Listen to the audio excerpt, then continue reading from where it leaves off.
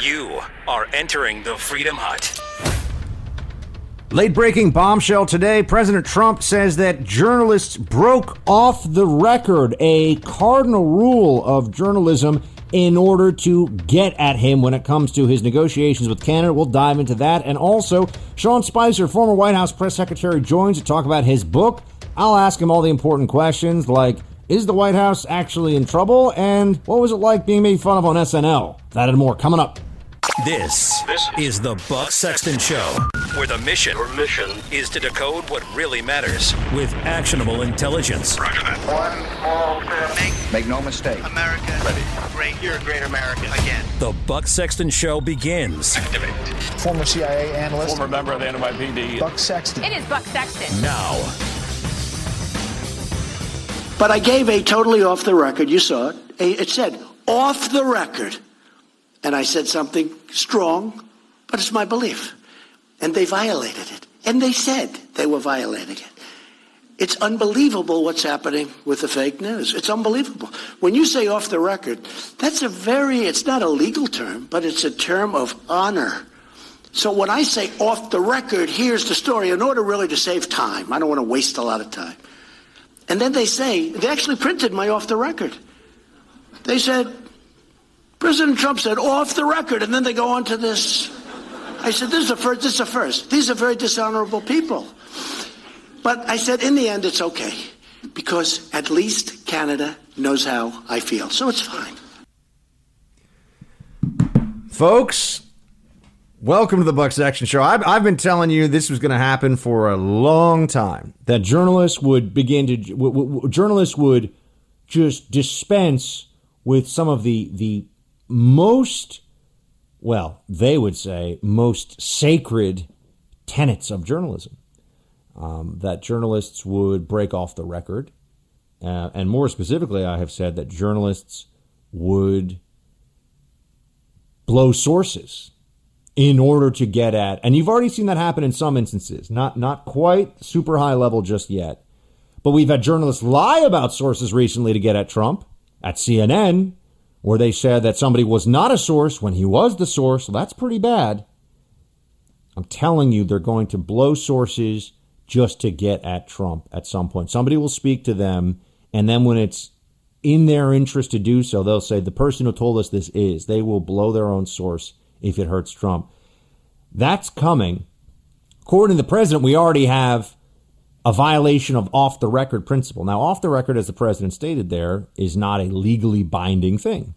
It is, as he said, a term of honor. It is about ethics in journalism. Journalism as a profession only has a few things. No plagiarism, protect sources, and, off the record. I mean, there are some things that they all agree to. Although there's no licensing for journalism, as I've pointed out. It's really just, what's that in Pirates of the Caribbean? It's not a rule. It's more like a guideline, the guy says. And that's certainly true for anything involving journalism, where you have a lot of, especially at the top echelons of the mainstream media, a lot of very slimy, dishonest people. And here's what ended up happening. Bloomberg had an interview with Trump I believe in the Oval Office, and he was talking to them about his negotiations, his very important economic negotiations that are going on right now over trade with our Canadian brothers and sisters to the north. Now, as much as we all love Canadians, and we do, they are a different country, and we do have some issues of trade dispute with them. But, it's within the family, but we got to straighten this out.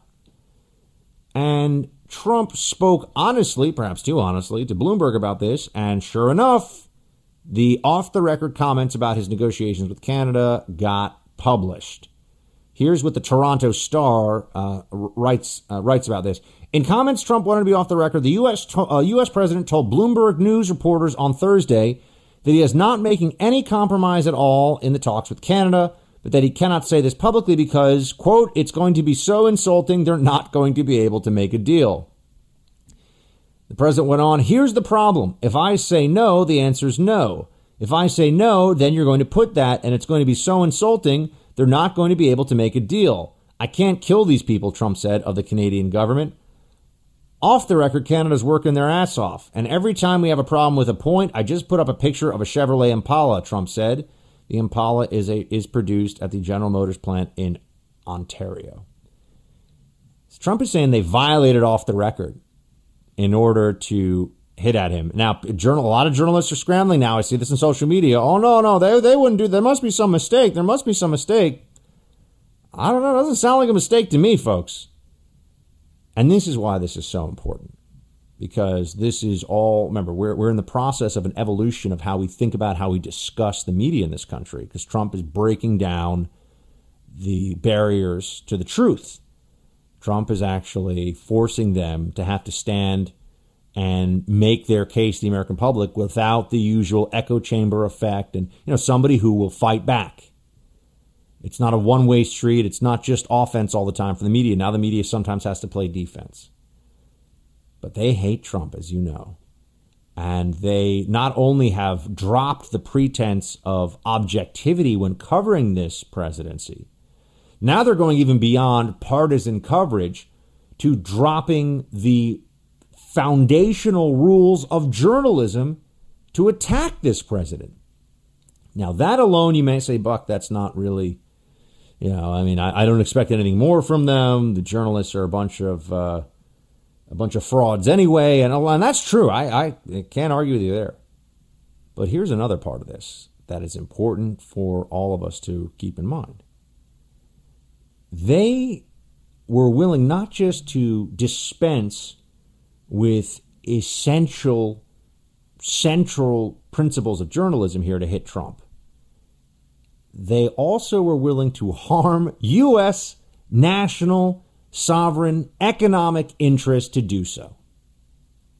That's right, folks. This is a great example of how our own journos are willing to undercut our own president when it comes to negotiations that are going to help the American economy, the American worker, the American producer out there, and whether it's dairy or any number of these issues that are being negotiated right now between them. This is the economic equivalent of when Democrats were rooting against us in the Iraq War and in Afghanistan too. You're going to see more of this. You're going to see efforts in the media to try to strengthen China's hand. We'll talk later about where the whole China trade war is right now. That's coming up later in the show. But you'll see the media try to make efforts to bolster the Chinese case. Anything. They will take the side of anyone against this president. They don't care. And they will break any rule. They will do anything in order to get at this president. They just don't care about anything else. This is because they have a problem, my friends. They have a derangement.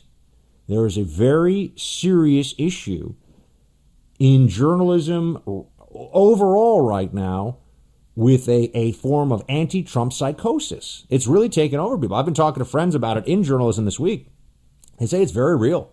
They know people that just cannot be objective anymore. They are caught up in all these lies and conspiracies, and they're spreading these lies and conspiracies in ways that are completely reckless, unjustifiable. But this is quite a day. The president. No, look, the president's going to figure this out. It's not the end of the world. Well, it's not. We're not about to lose a war because of this. But here's what Trump said about the deal with Canada. Play 19.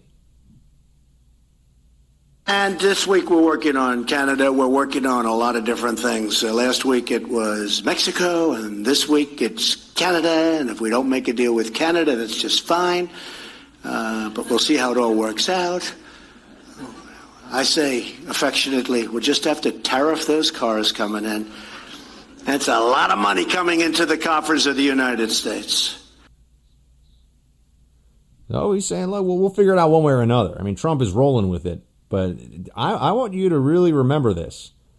This is a cardinal rule of journalism. This is central. You do not break off the record unless you have a really compelling reason to do so. And I don't know how this could be anything other than these journalists are like, this story's too good to sit on.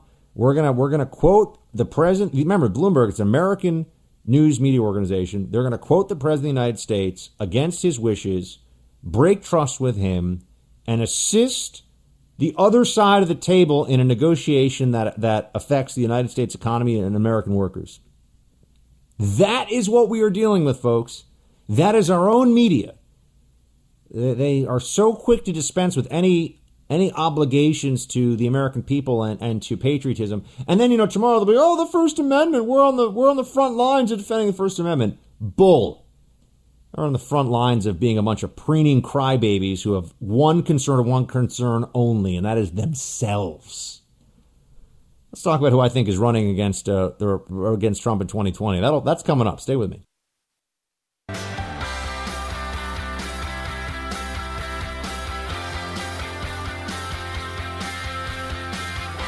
Folks, I know it sounds a little out there right now. I know people, they have scoffed at me with my whole the Democrats' ultimate master plan here is to run Hillary again. I know people think I'm crazy, but it makes sense.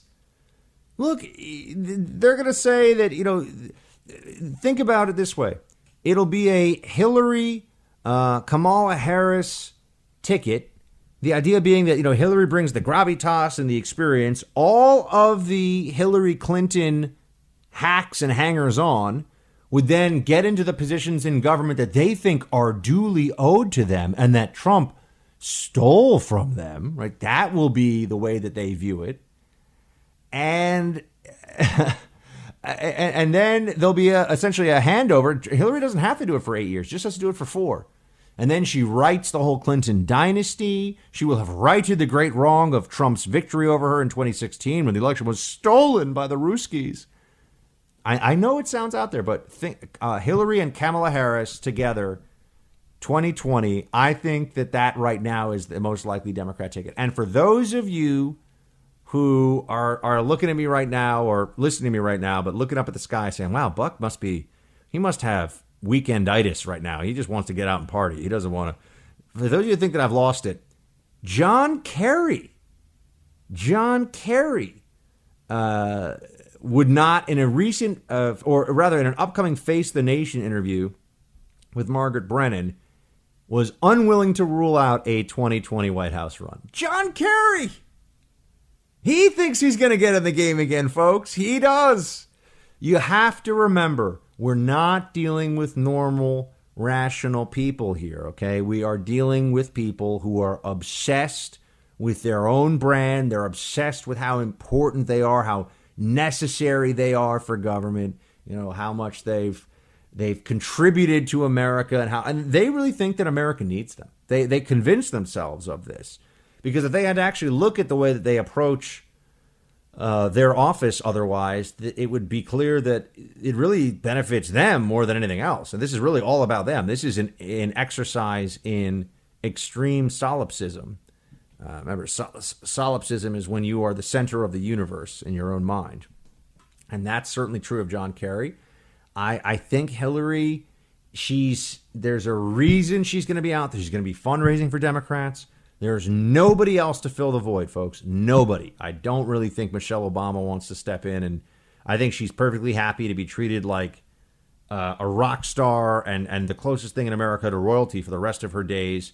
The Obamas have among Democrat circles, a very powerful and still revered, not even just respected, revered political brand.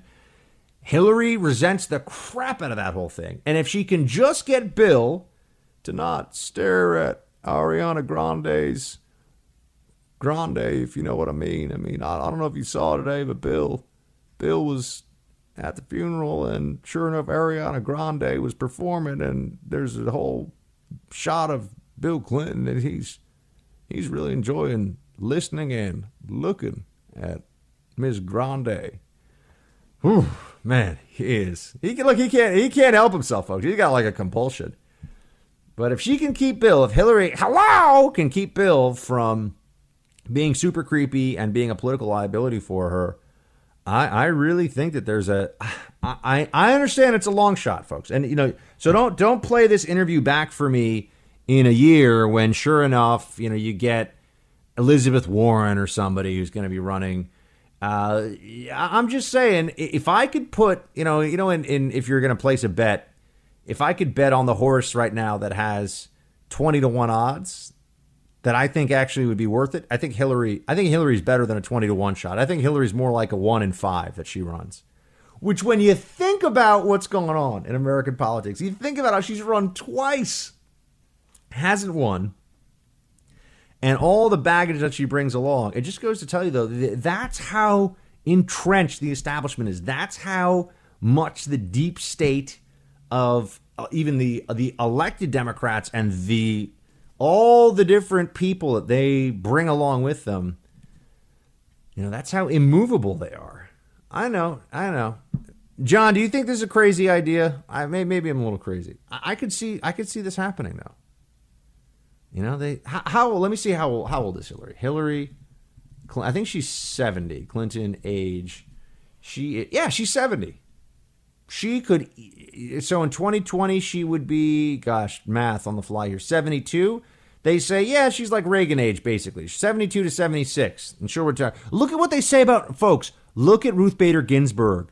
Democrats have convinced themselves that Ruth Bader Ginsburg is like some kind of Olympic, triathlete or something.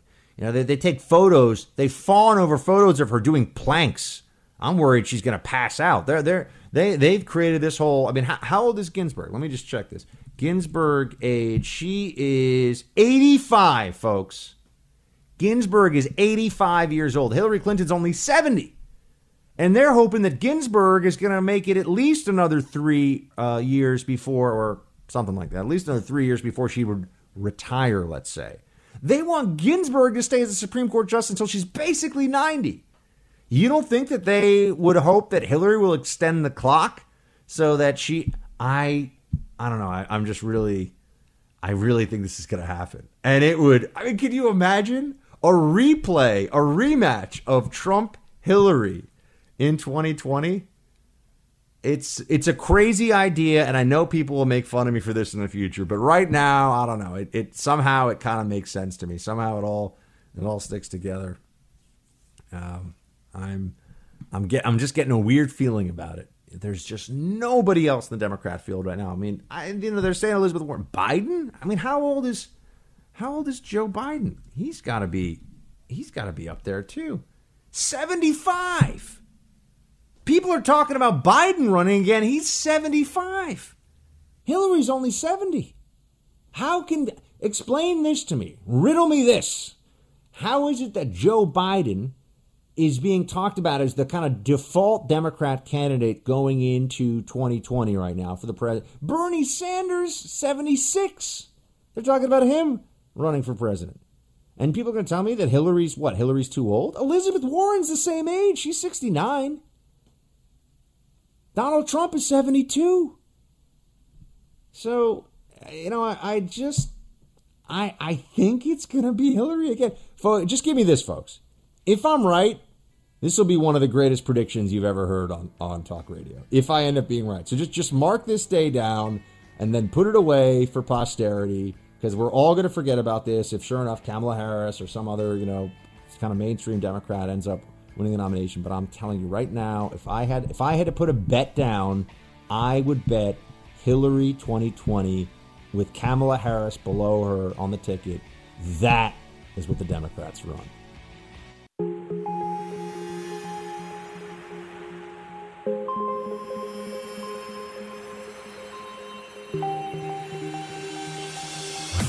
He's holding the line for America. Buck Sexton is back. Oh, by the way, if they write tomorrow, the enthusiasm in the room was wanting. They're like wanting. So you have to understand, I have a better education than they do from a much better school. But the elite, they're the elite. They're the elite.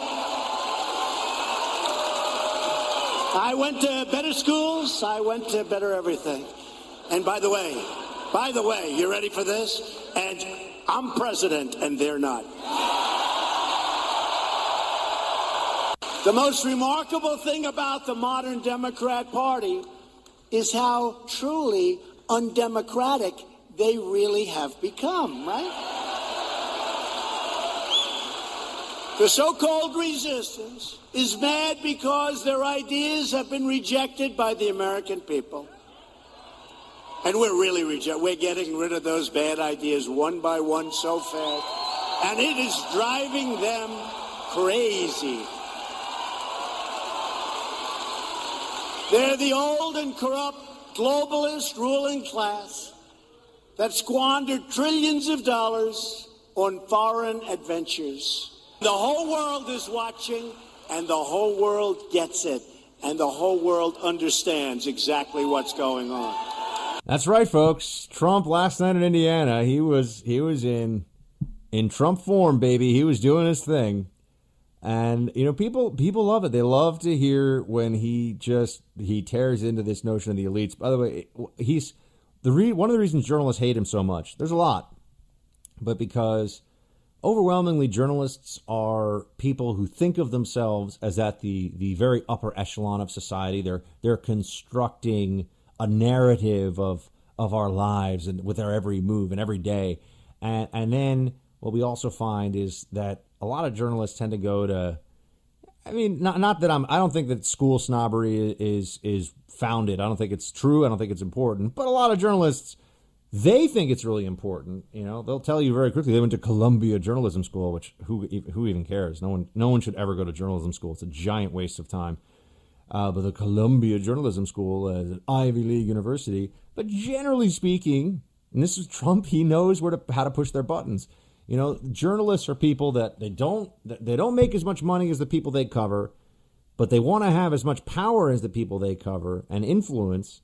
And they generally went to second or third tier schools and have a chip on their shoulder about it. It's true. It's true. Look, I know a lot of journalists. So when Trump pokes them on this one, man, it just gets them so angry. And that, you know, that globalism is being rejected by people, and the old and corrupt globalist ruling class, he says, is being rejected. That's another part of this that really upsets journalists, because you know who they all work for, folks? They all work for the American equivalent of oligarchs, or in some cases, foreign oligarchs who just happen to own, like Carlos Slim, Mexican oligarch who owns a big piece of the New York Times. But domestically, even like Jeff Bezos with the Washington Post, and you go down the line and you look at who controls what in the media, and these guys, all the elites in the media, the mainstream media, all work for what you could basically say is our equivalent of an oligarch. And Trump didn't stop there. Like I said, he was just talking about some great stuff last night. He spoke specifically about, and I love when he does the sarcasm thing. He spoke about what he's done for women, because we keep hearing it. And I know the polls show Trump's numbers with women, not fantastic. But I think it's going to get better. But here's what he said about it. Play 2. All right, women, this is not good. So African American, historic. Asian American, Hispanic, all historic, right? Sorry, women, I let you down again. Women's unemployment rate recently reached only the lowest rate in 65 years. I let you down. I'm sorry. 65 years, folks. Feels like that would be a pretty important data point. I feel like if that had been the case in the Obama administration, you would have heard it a lot. But then again, comparisons to anything related to Obama that are unfavorable when it comes to Trump and Obama being compared, that's something that really upsets the media. And the elimination, because remember, a lot of the media, a lot of the journos had a big investment in Obama's legacy because they constructed it. They created that whole narrative of Obama, right? I mean, he gave them the two autobiographies, mind you. The guy wasn't even 50 years old. He'd written 2 autobiographies. Wow, he has a very high opinion of himself. But they took it and ran with it. And remember, Axelrod is a journalist. I mean, the whole Obama as a political figure was a construct, but Trump is erasing Obamaism, and when it comes to policy and the Obama legacies within the government, and perhaps more clearly on the environment than anywhere else, as Trump said last night. Play 3. We are canceling President Obama's illegal anti-coal, so-called clean power plan.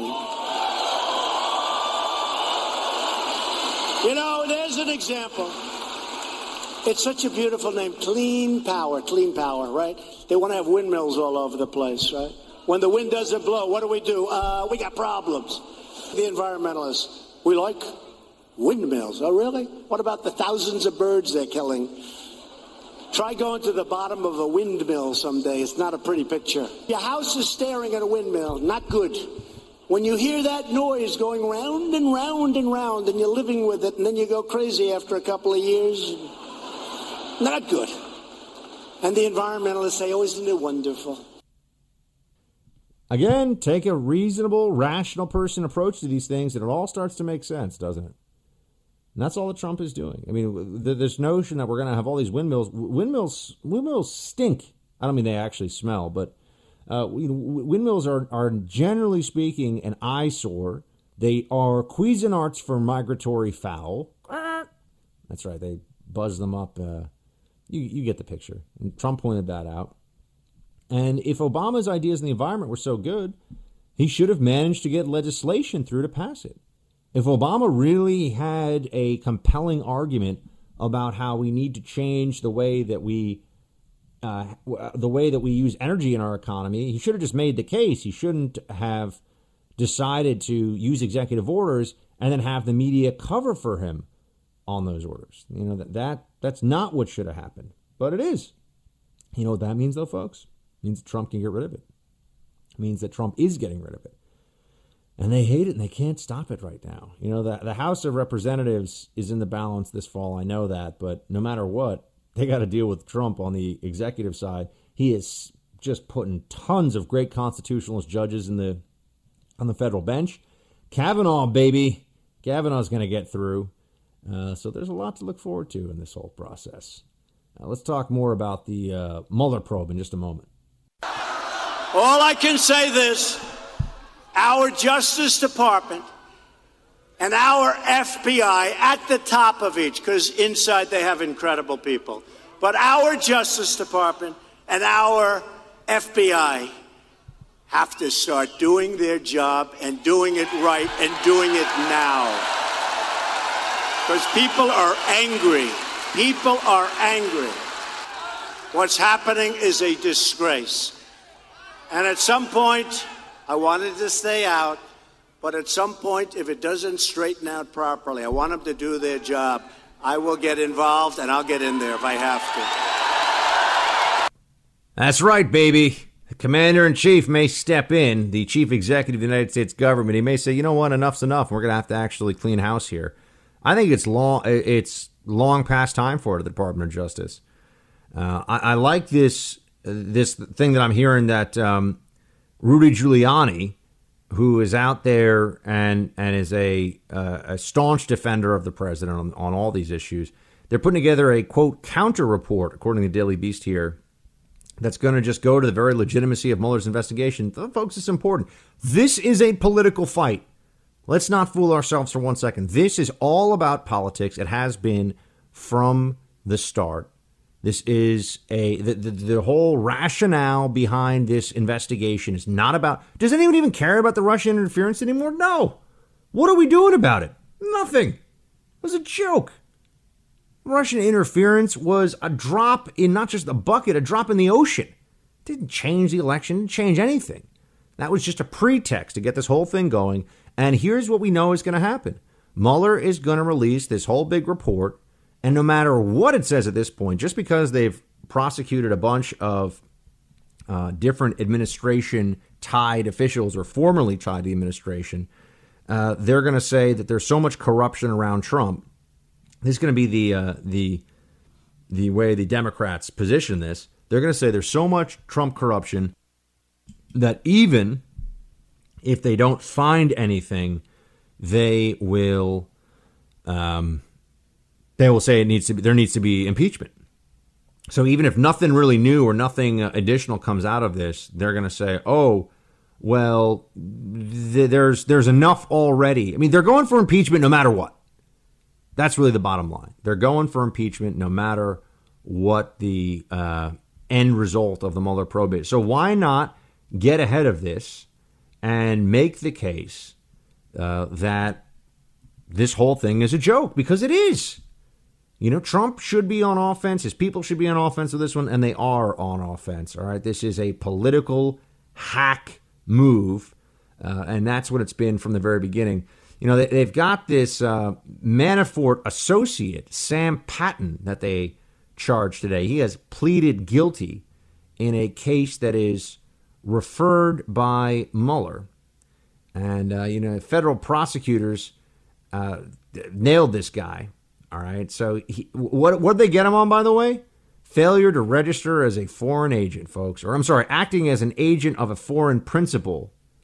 He pleaded guilty to acting as an agent of a foreign principal. So, yeah. And, I'm sorry. It is failure to register.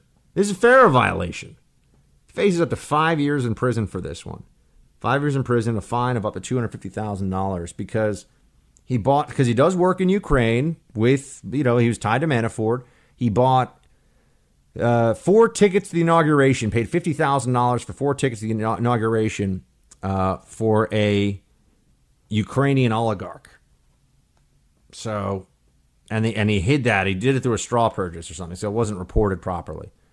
Who the heck cares? I mean, okay, this is technically illegal, but a lot of things are technically illegal, folks, like storing classified information on your homebrew server in your basement when you're Secretary of State. That's illegal, too. A lot of things are illegal. The prosecutor's office always has to take into account the ultimate aim of justice. It's not just about, we can find a way to make this or to talk about this in such a way that it's illegal, to construe this as illegal. Well, with Trump, anything they can do, anyone they can flip, anybody they can bring into the fold here as part of the anti-Trump resistance, and that's why they've gone after this guy on FARA. They're gonna have this is another name, another guy, another nobody who is gonna has his life upended and ruined because, sure enough, they want to get at Trump. I also thought this was interesting that you had, according to CNN here, you had 2 prosecutors leave Special Counsel Mueller's office. They're relatively junior, but they had been with Mueller for a while. I wonder if some of them realize early on here that, or not early on, but in advance, that this is not going to end well for the Mueller probe, actually.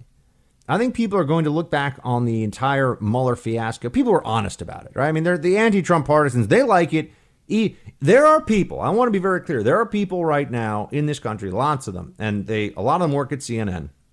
There are people in the media and in the Democratic Party who, if there was unconscionable bias that was exposed from Mueller, even beyond what we already know, but I mean, if they had Mueller on tape saying, we got to get Trump no matter what we have to do. If we have to fabricate evidence, we'll stop him, to borrow from Peter Strzok. And if that audio, that hypothetical audio was made public, they would still be very thankful and happy to Mueller because of all the damage he's done to Trump's presidency already. It's not about justice. It's not about the truth. It is about destroying this administration. That's the primary motivation here. That's what has been pushing them all along. And so I like that they're being proactive. I like that Giuliani's out there making the case and that Trump is saying, all right, DOJ, all right. And by the way, he's putting them on notice, too. Trump's let them know just because the Mueller probe, the Mueller probe ends, there's still people who are out there working at the DOJ, and then it's going to be time to dig into it. There are people, remember that as part of this as well. There are people who they may find themselves being investigated when they no longer have the shield of the ongoing Mueller probe. You got to remember right now, anything Trump does that can be construed as in any way affecting the Mueller probe, interfering with the Mueller probe, is politically toxic. So that creates some degree of invulnerability, at least temporary invulnerability, for the folks at DOJ and FBI who may have been playing dirty here all along. Once the Mueller probe ends, and if Republicans manage to hold the House, that's another big part of this. But once the Mueller probe ends, that stops. Then we can start to really have the GOP dig into just what exactly happened here. Why is Bruce Ohr only testifying behind closed doors, for example? What's that all about? I want to know what Bruce Ohr was doing. The American people have a right to know. There is a presidency at stake. It's no longer acceptable to say, oh, well, we need to respect the institutional prerogatives that are at stake here. No. The presidency is at stake. I think that this means, talk about the president as being norm busting. He needs to bust some norms on this thing. So I like that. By the way, Roger Stone has also said that he expects Mueller to charge him. I think that's just Stone, another guy that I've interviewed this summer. I think that's just Stone, honestly, trying to get attention. I don't think he really believes that Mueller is going to charge him. I think that Stone realizes he wants to be in the center of the story. He wants people to be taking photos of him in his very, let's say, idiosyncratically tailored suits. I think that's his plan. Apparently Stone is quite the snappy dresser. I don't think that he's actually going to get charged, but we'll see. And I don't think it's going to be a Mueller bombshell today, but hopefully while I'm on air here, the bombshell doesn't drop, because then I'll look like I was wrong, which I don't like. Got much more coming up, team. Stay with me. The FBI calls home title theft one of the fastest growing crimes. Brace yourselves, folks. Having your credit card stolen is nothing compared to the hell you're in for once an identity thief takes control of your home's title. I can't stress it enough. It's so easy for the bad guys to do this. And I know that we all have this sense of everybody around us. There's so many people. This isn't going to happen to me. It does happen to people all the time. And if it happens to you, by the time you figure it out, it's too late. All the bad guys have to do is take you off your home's title, replace it with an alias, and then borrow every penny they can against your home's equity. You only find out when the bank starts saying, hey, where are those payments you owe us? Okay. For just pennies a day, Home Title Lock protects my most valuable asset, my family's home. Register now for a free analysis. Discover if your home's title has been compromised. That's a $60 value for free. Visit HomeTitleLock.com. Again, that's HomeTitleLock.com. This includes a commitment to universal health care. Universal health care? The promise of universal health care. Health care is a human right and not a privilege. Health care is a human right. We can ensure all of our people. Health care ought to be treated like a right and not a privilege. Medicare for all is actually much cheaper than the current system that we pay right now. Universal right, folks. Universal health care is a universal right. I mean, this isn't a window into the soul of the Democratic Party right now. But keep in mind that healthcare is the number one issue for voters, according to a number of polls that I've seen in the last month. So healthcare really matters. And this is where I think that, I'll be honest with you, I think that Trump is not making enough of a case on this one. Yes, Obamacare stinks, but we haven't really fully replaced Obamacare. I'm not going to say anything about a certain senator right now and how he voted on that whole issue, but there were some people that decided they weren't going to play ball with the rest of Team GOP on that. But we haven't gotten the full repeal and replace. And we know that people are really concerned about health care. In fact, here, according to Forbes, because I talk about this with some frequency, when people say that they're really concerned about health care, the number one problem they have is prescription prices. And then the number two concern is single payer coverage. So that, and then we got Medicare funding, Medicaid funding. And when you look at this, what you see, folks, is that people are worried about their prescription drugs. They have been convinced that single payer is a good thing, and they want the government to be paying for their health care. This is troubling. If there's one thing I can point to that makes me worried for the midterms, it's that the Republican messaging on health care right now is almost non-existent. Yes, the economy is really good, but healthcare is something that has a real impact in the way voters think about which party is addressing their needs. It goes to people's real concerns, right? It's to say your stock portfolio or your wages or whatever is up 10 or 15%. That's great. But in your back of your mind, if you think I can't afford healthcare and if I get sick, I'm going to go bankrupt, that affects you a lot more. That's going to affect the way you vote a lot more. But I am concerned, Bernie Sanders there, healthcare is a universal right. I think that almost sounded like Cuomo, but it's Bernie. we're not doing a good enough job on this one. The GOP needs to flood the airwaves with why single payer is going to be a disaster, why single payer is destined to be an economic catastrophe and also won't be good care. I've run this experiment in my own life. I've been to a doctor's office when I had crappy health care, a specialist, and it was hard to get an appointment. I had to wait forever, and I had a doctor that I didn't like and that I didn't think was doing a very good job. They rushed me in and out, and that was my health care. I've also been to a doctor where I said, I am writing a check. How much does this cost? And let me tell you something. That doctor saw me right on time, spent a lot of time with me, no BS, no fuss, no muss, got exactly the care that I was promised, and it was delivered in a timely and efficient fashion. The market still matters. People need to be made aware of this.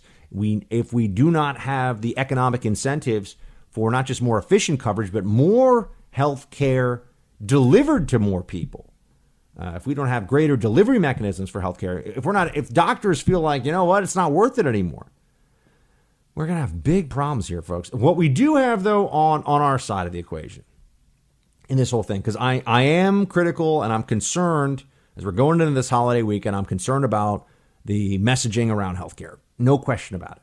And I sit here, I ask you, what is the GOP saying they're going to accomplish on healthcare? What are they promising to get done on healthcare? I don't even know. You tell me how they're approaching this issue. You tell me what they think the message is. Yeah, Obamacare stinks, but guess what? They're not pushing for Obamacare anymore, folks. The Democrats are saying they want single payer. Forget Obamacare. They just want the government to start writing checks for everybody's health care. And you got states now that are saying they want to do it too. I hope the states do it first so that we'll see how disastrous it is, and maybe that will warn us off from it. But as I said to you, Democrats always have a way of saying that the experiment that has been run, you can't draw any conclusions from it because it didn't give the result they wanted. But on our side of the fence, or what we've got going for us in this whole situation, is that the Democrats, all they have to do is not be crazy, and they can't do it. They can't do it. Democrats are running around saying all sorts of just nonsensical, insane things. Here is, for example, Sean Casten of Chicago's 6th District. He's a Democrat. Here's a little comparison he threw out there. Play 9. In many ways, and I don't mean to sound overly, hyperbolic on this, Trump and Osama bin Laden have a tremendous amount in common because they have both figured out how to use the holy pulpit to activate marginalized young men. Right? It's the same tool. Trump and bin Laden have a lot in common? This would be like saying Mother Teresa and Hitler have a lot in common. They're both really charismatic and inspired, devoted followings. I mean, that's a true statement, but it's a moronic statement. It's an idiotic thing to say. Trump and bin Laden have a lot. I mean, first, the Democrats are the ones who are always, soft peddling Islamic terrorism. By the way, you see that they released a number of these people tied to this facility that were tied to this facility out in New Mexico. They released them without charge. I couldn't believe it. I mean, anyway, but here you got a guy who's going to compare Trump and bin Laden, and clearly he thinks that just by taking such a reckless and stupid cheap shot at the president, he's helping himself. This is what I mean. Democrats, all they have to do is not be crazy. They can't do it. They can't do it. They got Bernie Sanders running around, well, it's going to pay for this, I'm going to pay for that. And, the government's going to fund all your health care because it's a universal right to have your health care funded, to have your college paid for. Well, no, it's really not. It's really not. Emergency care, life-saving care, yeah, we're a wealthy enough society that we've got to make sure that we're saving lives. But, healthcare covers a huge range of issues. Can I get the government to pay for like a massage for me twice a week? It's great for my blood pressure. It really helps things out. Universal healthcare, where does that stop and start? Well, of course, you're going to have government bureaucrats that are in charge of this stuff, and they're going to make all these decisions. Oh, but in terms of Democrats that don't seem to be staying within the bounds of normalcy. Here is Minnesota House candidate Kyle Green. Play clip 6, please. Hi, I'm your neighbor Kyle Green. I'm running for District 18A State Representative. I'm not asking for you to vote for me as your leader. I'm asking for you to vote for me as your public servant. The primary duty of a state representative is to protect all the rights of his constituents. I want to be your state representative. I want to be your public servant. And I want to be your neighbor.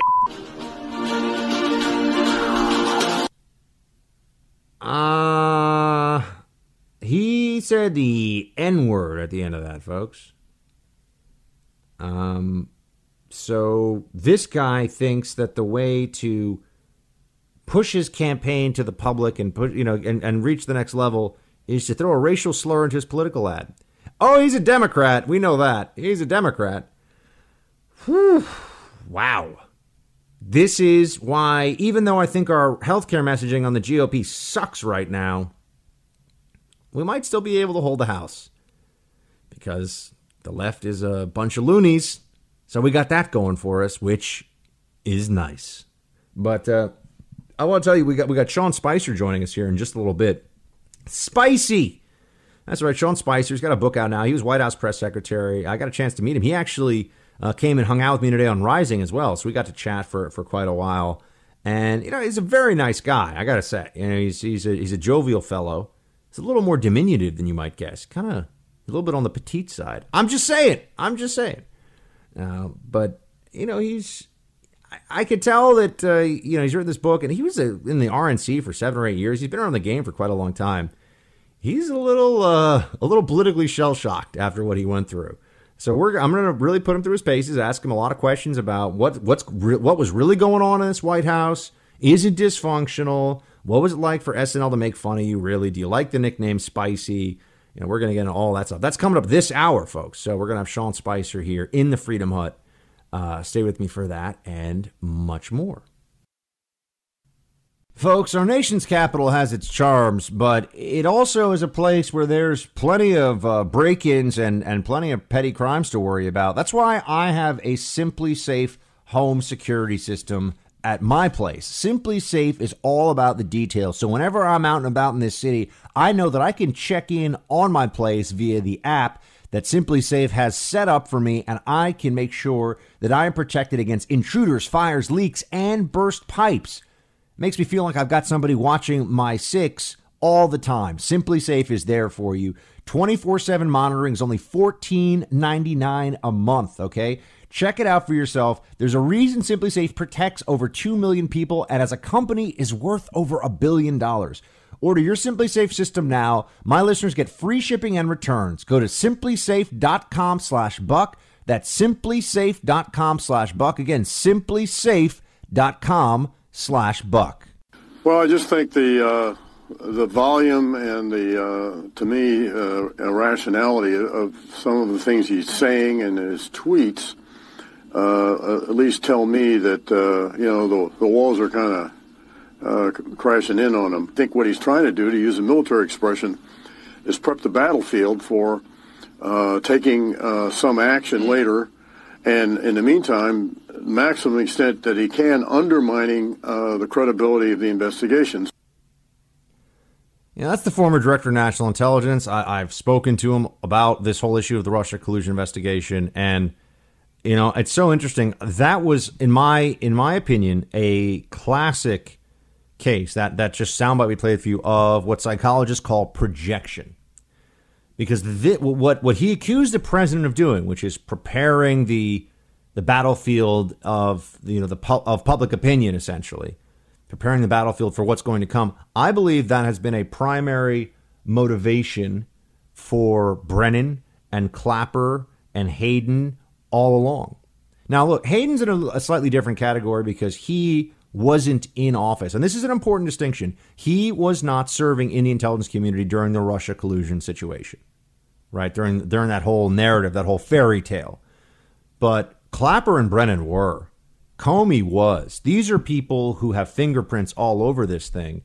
And I believe that one of the reasons they've decided to just drop the mask and run out there and show themselves to be so rabidly partisan is that, one, they want to try and shift the Overton window of discussion around Trump and Russia collusion in a way that will be more favorable to them when the truth comes out. And two, they want to make sure they have established, because they know how powerful it is to have the left wing of America come to your defense, to have the media start writing all these profiles. I mean, that puff piece they wrote about Bruce Orr, they made it sound like Bruce Orr was single-handedly taking on the Russian mafia. You know, it's just like running around like a one-man army. Like Bruce Orr was basically a Dolph Lundgren movie in the late 80s. You know, he takes on the Russian mob, one Ruski at a time. I mean, it was Bruce Orr is a desk jockey. I mean, just like me back in the old CIA days, right? Actually, I saw some war zones, but that's a different thing. I'm still doing analytic work. But Bruce, I don't know if he's ever been in any of the active combat zones. All I know is that the guy is not exactly an imposing figure, and he's also not the hero that the New York Times is making him sound like. He's an ideological zealot. But they want to make sure that when push comes to shove, they will have the left wing of the Democratic Party, and really the Democratic Party overall, because the left wing controls the Democratic Party. I mean, the psychological center of the Democratic Party is far left. And they're hoping that by establishing their anti-Trump bona fides, they will have assistance when we finally get to all the truth. And that's why, you know, this Victor Davis Hanson piece that's been making the rounds. I've been giving VDH a lot of love this week. I think he's great. I think he's a fantastic writer and a very clear-minded thinker. And I remember I met him out at the Hoover Institute when I was out there as a visiting fellow. About a year ago, and I sort of said, I read your book, A War Like No Other, and Victor, it was so good, and I just really appreciate all your work and think you do such a good job. And he was kind of like, okay, thank you. He was really not. He's a really low key guy. I can say that for sure. He's a low key guy. I was like, I think you're one of the finest editorial writers of my not of my generation, but around the scene today. That's very nice of you. He's not effusive. He's not exactly going to give you a high five and a hug if you see him, but he's a great writer. He's a good dude. And he's just saying that Trump needs to declassify, as I've been saying for not just weeks, but months now. I want Trump to declassify. Had enough. I've had enough of all of this. And that's what needs to happen here. We need a shock therapy of truth around this whole Russia collusion thing. We already know what's coming, folks. That's why Clapper's saying the walls are closing in on Trump. What do you mean? The Mueller probe is everyone's losing patience with the Mueller probe. It's running out of steam. The walls are closing in on Trump. How? They had 30 hours with McGahn, the White House counsel, and they still have no evidence of collusion. No intelligent person could look me in the eye and say to me that if they had real evidence of collusion, we would not have heard of it by now. It's just not possible. It would have leaked. So that's why they're doing all this other stuff. Mueller is kicking all the tires, turning over all the stones. Mix your metaphors. You get what I'm saying. That's what's going on here. So you can believe me, or you can believe Al Gore, who had this to say about Trump. Play 12. So if he's watching this, what's your message to President Trump when it comes to climate? Oh, my only message would be resign. I mean, I don't mean to be flippant about it. I don't think he is prepared to listen to advice about the importance of clean air and clean water. I don't think he is prepared to listen to advice on clean air and clean water. So he's not telling him to resign over the Mueller probe even. He should resign over his environmental policies, according to Al Gore. Guys, it's just a reminder. We're always told that Trump is so norm-busting and it's so crazy he's president. Al Gore won the popular vote in 2000. Hillary Clinton won the popular vote in 2016. I mean, these are not just unimpressive people. They're clowns. They are clownishly unimpressive. There's nothing to recommend them. Al Gore is a fraud. Hillary Clinton is a crook and a thief. And that's what the Democrats offer up to us instead. Oh, we're so foolish because we wanted to give Trump a shot. Not because I don't think Trump's some kind of messiah. I just think he's going to do a good job. Can I have somebody in office who's doing a good job instead of somebody who's, transforming the thoughts of the American literati about the future of this country and grappling with its historical excesses or whatever? I just want somebody who's like, yeah, let's make things work here. Let's do a good job. I don't want a politician that we have to think about. In fact, I would prefer as Trump's success goes on and further, other than his battles with the media, which are amazing, I just want to be able to ignore much of the political squabble and focus on other problems. I want to sit here and talk about how do we as a country come together to deal with the opioid epidemic? I mean, how do we deal with the problem of mass structural unemployment that may come from artificial intelligence and computer learning and how that will affect the workplace and essentially eliminating a lot of jobs, right? I mean, those are things we should all be thinking about. That requires research and analysis and time and depth of conversation. Instead, it's all, oh my gosh, Trump's a racist. He's a racist. Trump is not a racist. They can keep saying it, but they keep saying it because they can't actually come up with a real repudiation of his policies, because it's hard to convince people that success is bad. All right, everybody, I got a special treat for you before you head off for your Labor Day weekend festivities. Forget about the fact that it is a kind of Marxist left-wing holiday. It's fun. You get a day off, so let's get excited about that. I have Sean Spicer here with me in studio in the Freedom Hut. Sean Spicer, as you all know, was the White House press secretary. He has a new book out, The Briefing. Mr. Spicer, great to have you here. Thanks for having me. All right, so the book, tell me a bit about it.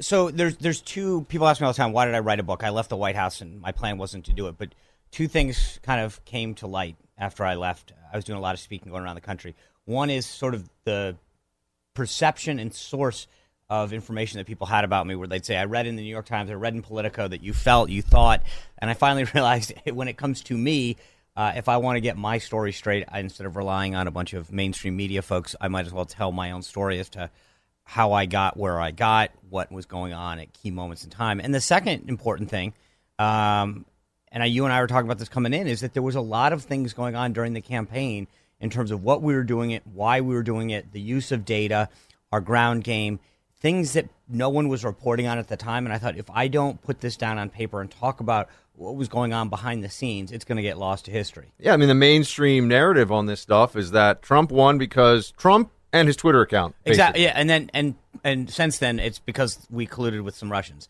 Right. So, yeah, we can get to that too. Right. But I mean, the idea is that there was a real sophisticated use of data. We had ground folks, troops around the country in key battleground states. We were matching the data with the people. We knew where to go, what ads to run. I mean, there was a level of sophistication that no one wanted to take the time to look at, because they thought, well, Hillary's got 1,000 people in Brooklyn. You guys have 100. She must be doing it better. And sitting back and showing people, walking people through the campaign, what we were seeing how many votes we needed, where we thought we could pick them up, blah, blah, blah, was to me crucial for people who look back on this campaign and really want to understand why Trump won. Now, there are some questions I got to ask you, right? There's some that if I sat here and didn't ask you, people would get... I'm right-handed. Right. Yeah, people would say, how could you not get an answer on this one? For example, why so many departures from this White House so early on?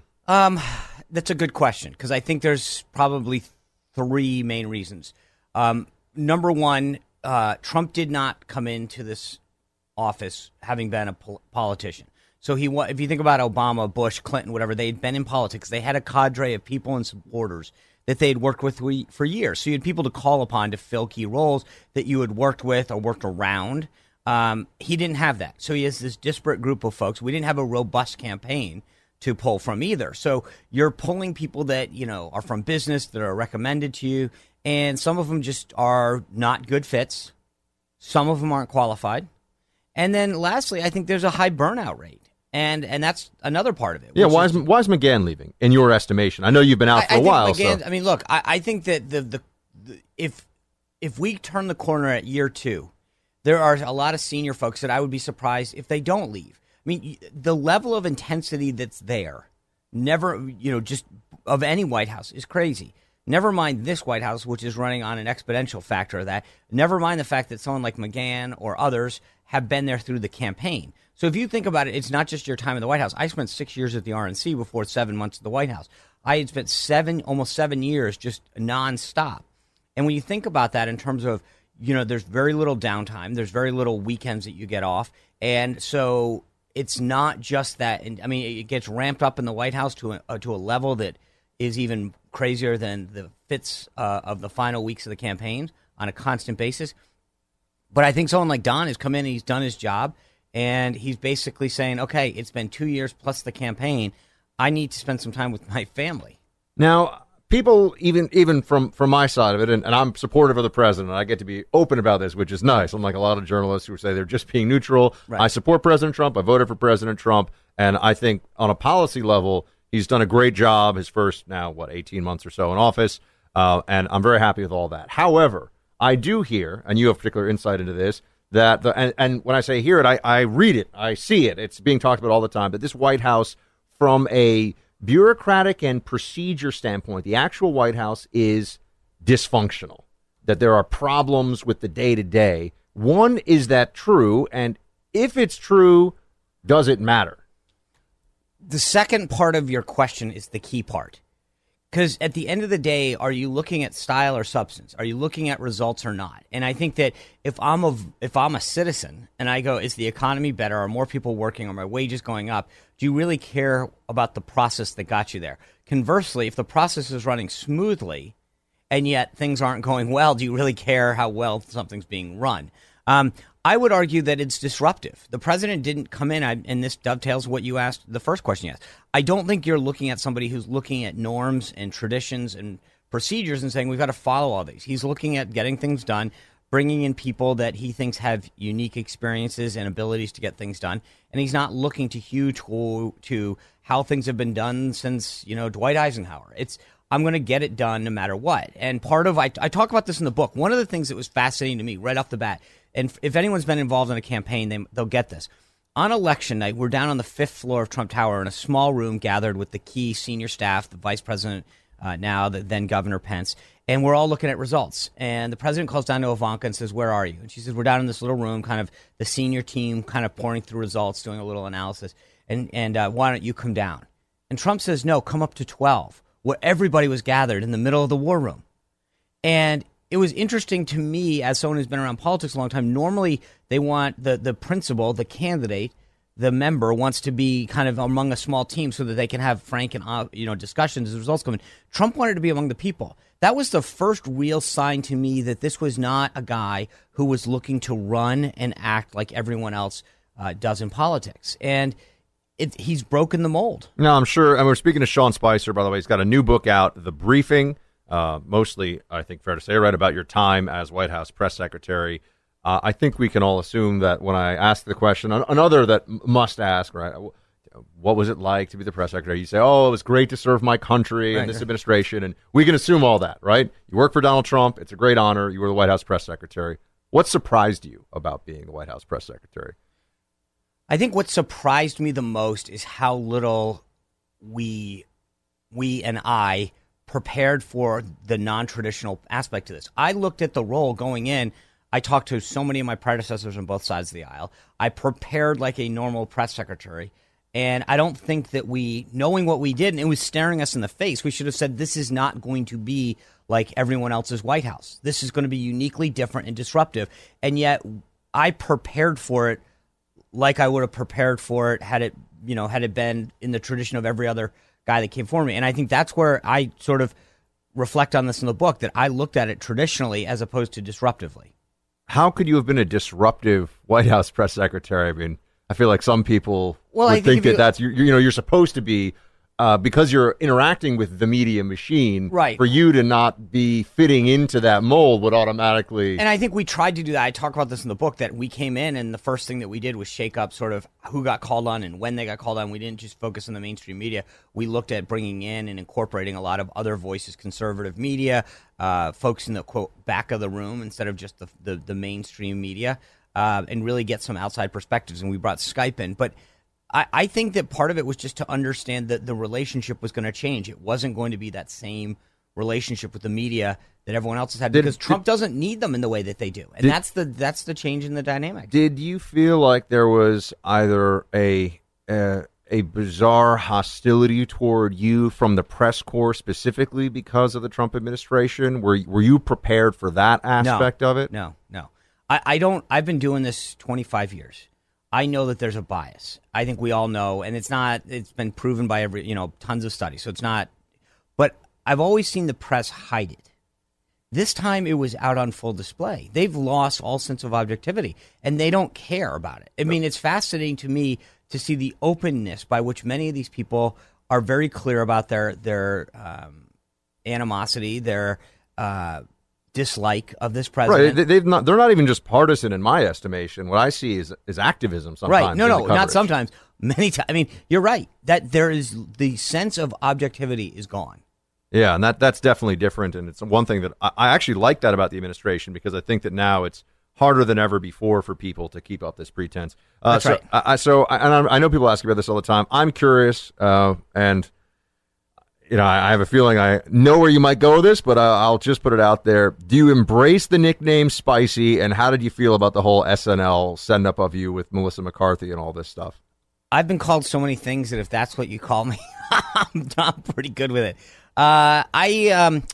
Spicy's not bad. I mean, as nicknames go, sure, Spicy's I'll take that. Yeah. Right, that's what I'm saying. I've been called a lot of nasty things, so I'll take that. I think I don't think by any means I was ever prepared for that.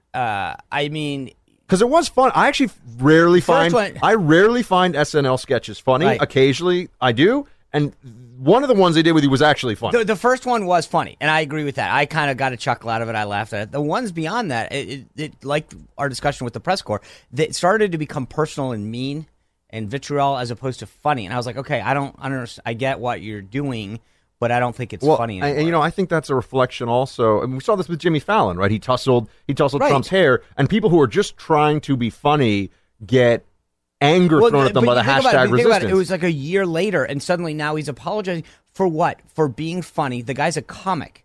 He's late night. He is funny, and now suddenly he's having to apologize for being funny because he's not considered. He hasn't attacked him as much as he's supposed to, according to the left. The book is The Briefing. It's out now, available on Amazon, right? And wherever fine books are sold. SeanSpicer.com. You can go wherever you want. SeanSpicer.com. Mr. Sean Spicer, great to actually meet you in person. Thanks for coming to the Hut. You bet. We gather here today to honor an American patriot, served a cause greater than himself. And we gather here remembering a man who knew how he wanted to be remembered. And so let me say, to all those gathered and his beloved family, on behalf of a grateful nation, we will ever remember that John McCain served his country, and John McCain served his country honorably. May God bless the memory of John McCain. We've got the way that the Republicans, like Vice President Pence, talk about John McCain. And look, it is the man's funeral, okay? And he did serve his country honorably. I have a lot of political disagreements with him, but I do. There is a need for decorum and respect here, and I've tried to show that in all of our discussions about the recently departed senator. I mean, there's absolutely a need for that. And then there's the way the Democrats do things. I have just thought it was so gross and so just so unbecoming to hear Democrats who will do this. They're playing the game. They're so clear about it. Oh, isn't John McCain so great? Unlike that Trump guy. Oh, isn't John McCain so, fantastic in how he served his country? Not like Trump, who was a chicken hawk or whatever it may be. It's very, very frustrating, and it's typical, right? We know that this is how the Democrats play the game. We know this is how they operate. But here's an example of, look, Biden had a lot of nice things to say about McCain, but how about just make it about McCain and not have any implied political messages? Play 7. It wasn't about politics with John. He could disagree on substance, but it was the underlying values that animated everything John did. Everything he was could come to a different conclusion. But where he part company with you if you lack the basic values of decency, respect, knowing that this project is bigger than yourself, the intolerance for the abuse of power. He could not stand the abuse of power wherever he saw it.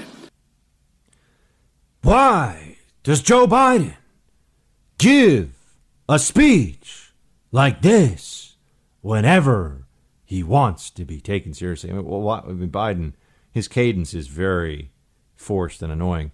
But I'm sorry. I know that maybe I'm reading a little too much between the lines here, but I see this as this notion of the intolerance of the abuse of power. I mean, that's a pretty, I think that's a pretty clear swipe at Trump. I've never heard of John. When else in his life has John McCain made some big, in his political life, made some big statement about intolerance for the abuse of power? No, I think that that's clearly Joe Biden trying to make this all about Trump. And they were doing it all week, folks. You know, whether it was Jake Tapper over at CNN saying, unlike, he made the whole comparison. I forget exactly how he said it. He made the comparison.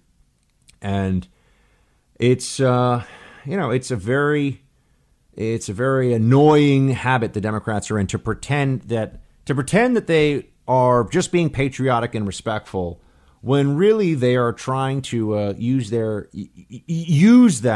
as a political weapon. They're never able to put it aside. But this is what you should, I suspect, expect even more of going forward now. Because they've politicized everything, nothing can be apolitical. Nothing is sacred or beyond the reach of leftist politics, and including the way that many prominent Democrats are talking about what's going on at the, what the reality is here of the relationship between Trump and the recently departed senator from Arizona. I don't know, guys. You reach this point. There's another funeral that happened, Aretha Franklin's funeral, and there's more politicization going on at this one. Play 16. The other Sunday on my show, I misspelled respect, and a lot of y'all corrected me. Now I want y'all to help me correct President Trump to teach him what it means. A pretty good turn of phrase there, I guess. From Al Sharpton, don't mistake it. Don't get it twisted. He's got skills. He's a charlatan, but he's a talented charlatan. RESPICT. I will never forget that. But he's at Aretha Franklin's funeral, he can say whatever he wants, and that's all. But I'm just saying that taking shots at Trump, even when you're at a funeral, is pretty standard operating procedure now for Democrats. There's nothing. They'll do it in church. They'll do it at a funeral. They'll do it anywhere they can because they can never do it enough. That was things that came across when I was talking to Alyssa Milano. I said, "Really, you think the media is not hostile enough to Trump? Like, are you a lunatic?" And she said, "Yeah, the media is not hostile enough to Trump," which was just remarkable, folks. It is an utterly remarkable thing that she was saying. We got a big hour 3 here coming up. Stay with me. Strikeforce Energy, veteran-owned, American-made, and one of the hottest energy products on the market. Strikeforce Energy was developed by veterans for one simple reason. The fight will always follow you, and it waits for no one. Buck Sexton here for Strikeforce. I invite you this summer to join us in giving back to America's troops. Over the last 3 years, Strikeforce Energy has shipped millions of packets to our troops, both at home and abroad, and now we are bringing this battlefield-proven liquid directly to your door. Strikeforce Energy Liquid comes in 4 flavors, has 0 sugar, 0 calories, made with only the best ingredients, folks. For the fuel to power through your toughest fights, simply add Strikeforce to 16 to 20 ounces of water, tea, lemonade, even an ice cold beer. Go to StrikeForceEnergy.com and receive 50% off, folks. That's 50. It's a fantastic deal. 50% off and use the promo code BUCK. That's Buck at checkout. Go to StrikeForceEnergy.com, receive 50% off with the promo code BUCK. Well, certainly China is not prepared for a long-term struggle with the United States. And the Chinese know that. The only way they can win this trade war is if they bluff President Trump down. And by the way, it's not really a trade war now. It's a tech war, because we're talking about tariffs that are imposed under Section 301 of the Trade Act of 1974 to remedy China's theft of U.S. intellectual property. That theft runs in the hundreds of billions of dollars a year. And if you don't like the tariffs, China, then just stop stealing our stuff. Our man Gordon Chang there laying it down earlier today. This is one of the stories that gets nowhere near as much attention as it should right now. And why is that? Oh, that's right. Because it's positive for Trump. What a shock. But the so-called trade war is already moving in America's favor.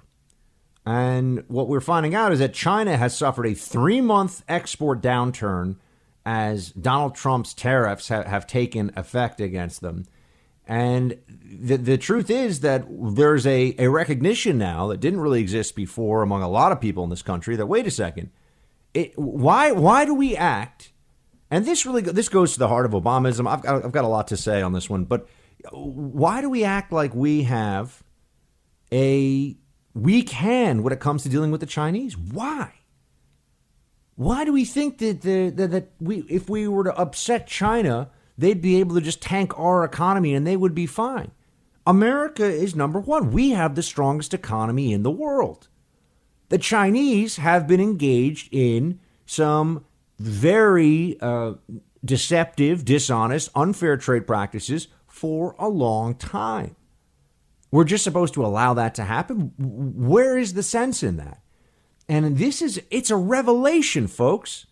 We had, for 8 years of the Obama administration, we had a president whose approach to every foreign policy challenge revolved around a few fundamentally false ideas, like the U.S. is more or less a problem in world affairs. We do some good things, but on balance, we create more problems than we fix.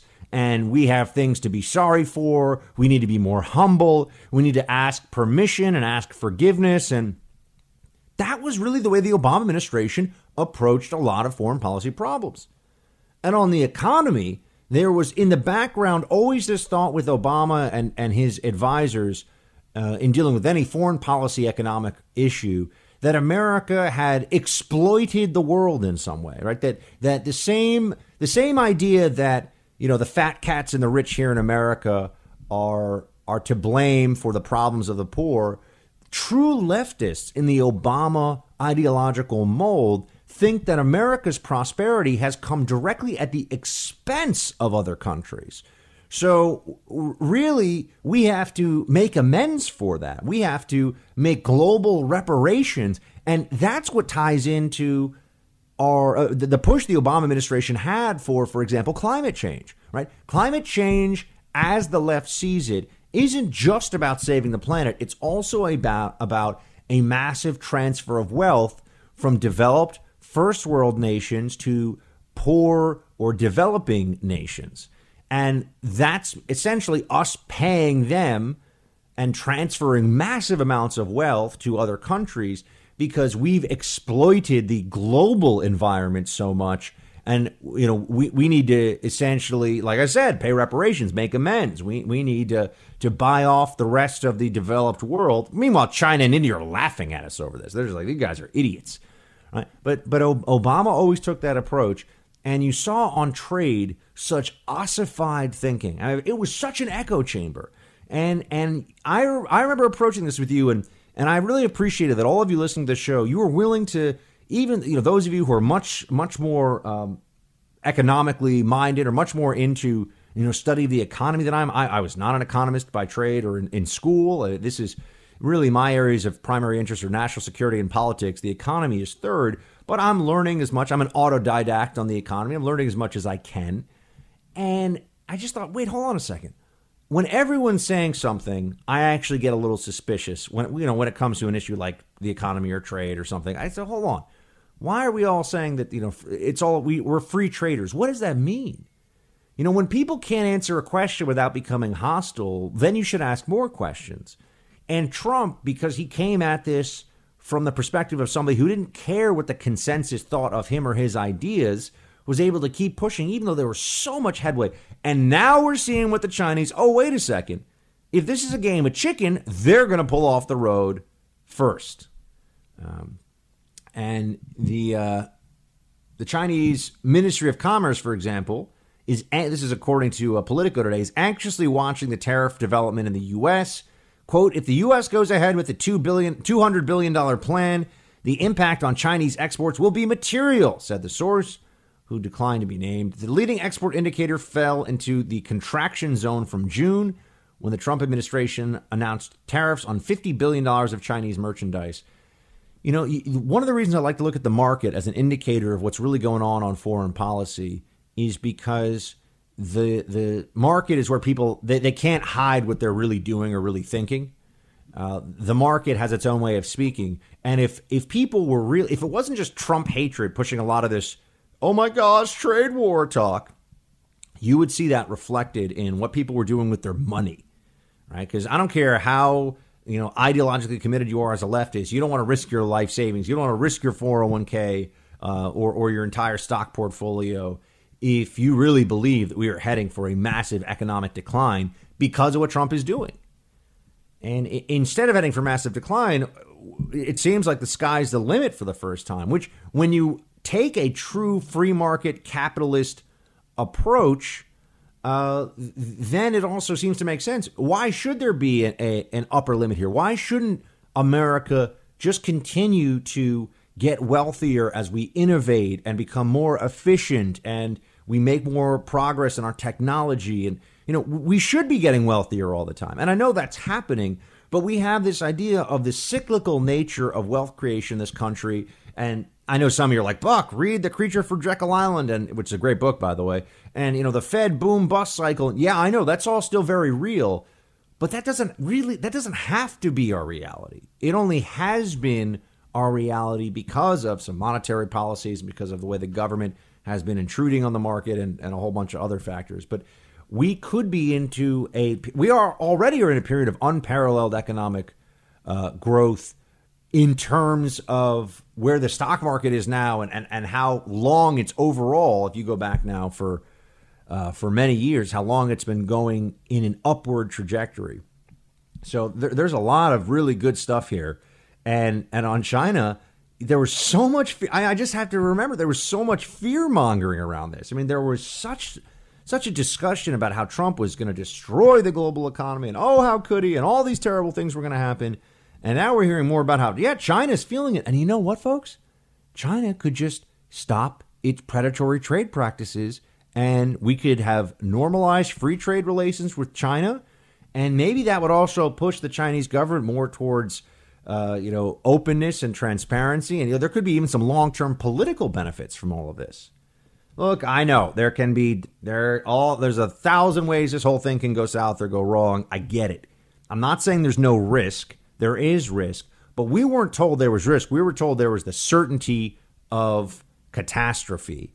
And Trump has swatted that aside by just taking a common sense approach. Isn't one of the great benefits of the Trump administration, look, the great benefit of President Trump himself, for whatever faults and personal flaws or idiosyncrasies or whatever you want to talk about, Trump is somebody who is finally, and how many of us have thought this for a long time, why can't we have somebody who is our president, somebody who's a political leader, who just uses common sense?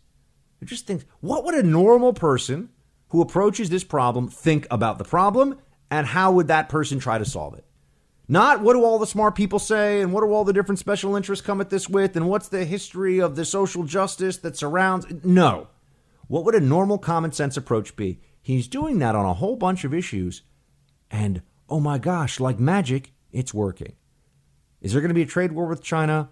I don't know. But so far what we have is trade victory looming when it comes to our relationship with China, and nobody was calling for that 6 months ago.